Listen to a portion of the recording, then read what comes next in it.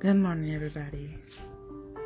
I will be one of my poems that I wrote this morning. I just want to talk to someone that is addicted to their pain, where they feel like nothing is ever healing it, and you're searching for answers. You're actually addicted to it. Like, that's all you know is pain. That's all you've been going through is pain. And I want to encourage you today with this poem. With this poem I'm going to say right now. Addicted to pain. I've been addicted to my own pain. Injected with pain for so long. I've been immune to it. I have only accepted it as normal, as a part of my life. Searching for healings in places only Christ could heal. Searching it for validation from people, from things, from social media.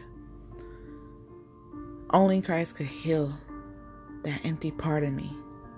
Searching it in men. Searching in everything that I put my hands on. He said he could heal my pain. But millions of times I walked away because I was scared to be hurt again. I felt like this pain is who I am. My pain is so addicting because it's the only thing that makes me feel like a somebody. The pain makes me experience victimhood. Victimhood makes me important.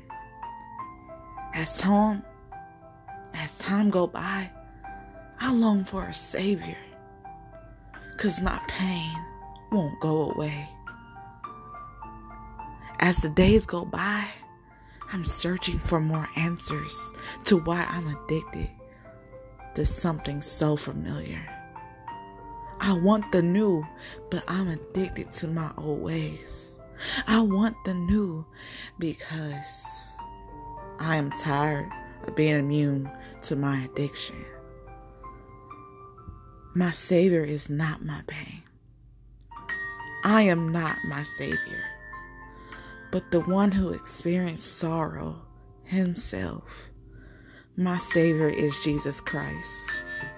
It's not in a man. It's not in social media. It's not in friends. It's not in a job. But Jesus Christ is the one that I need to be addicted to. Pain has to bow down to him. Pain has to go away because his power is real.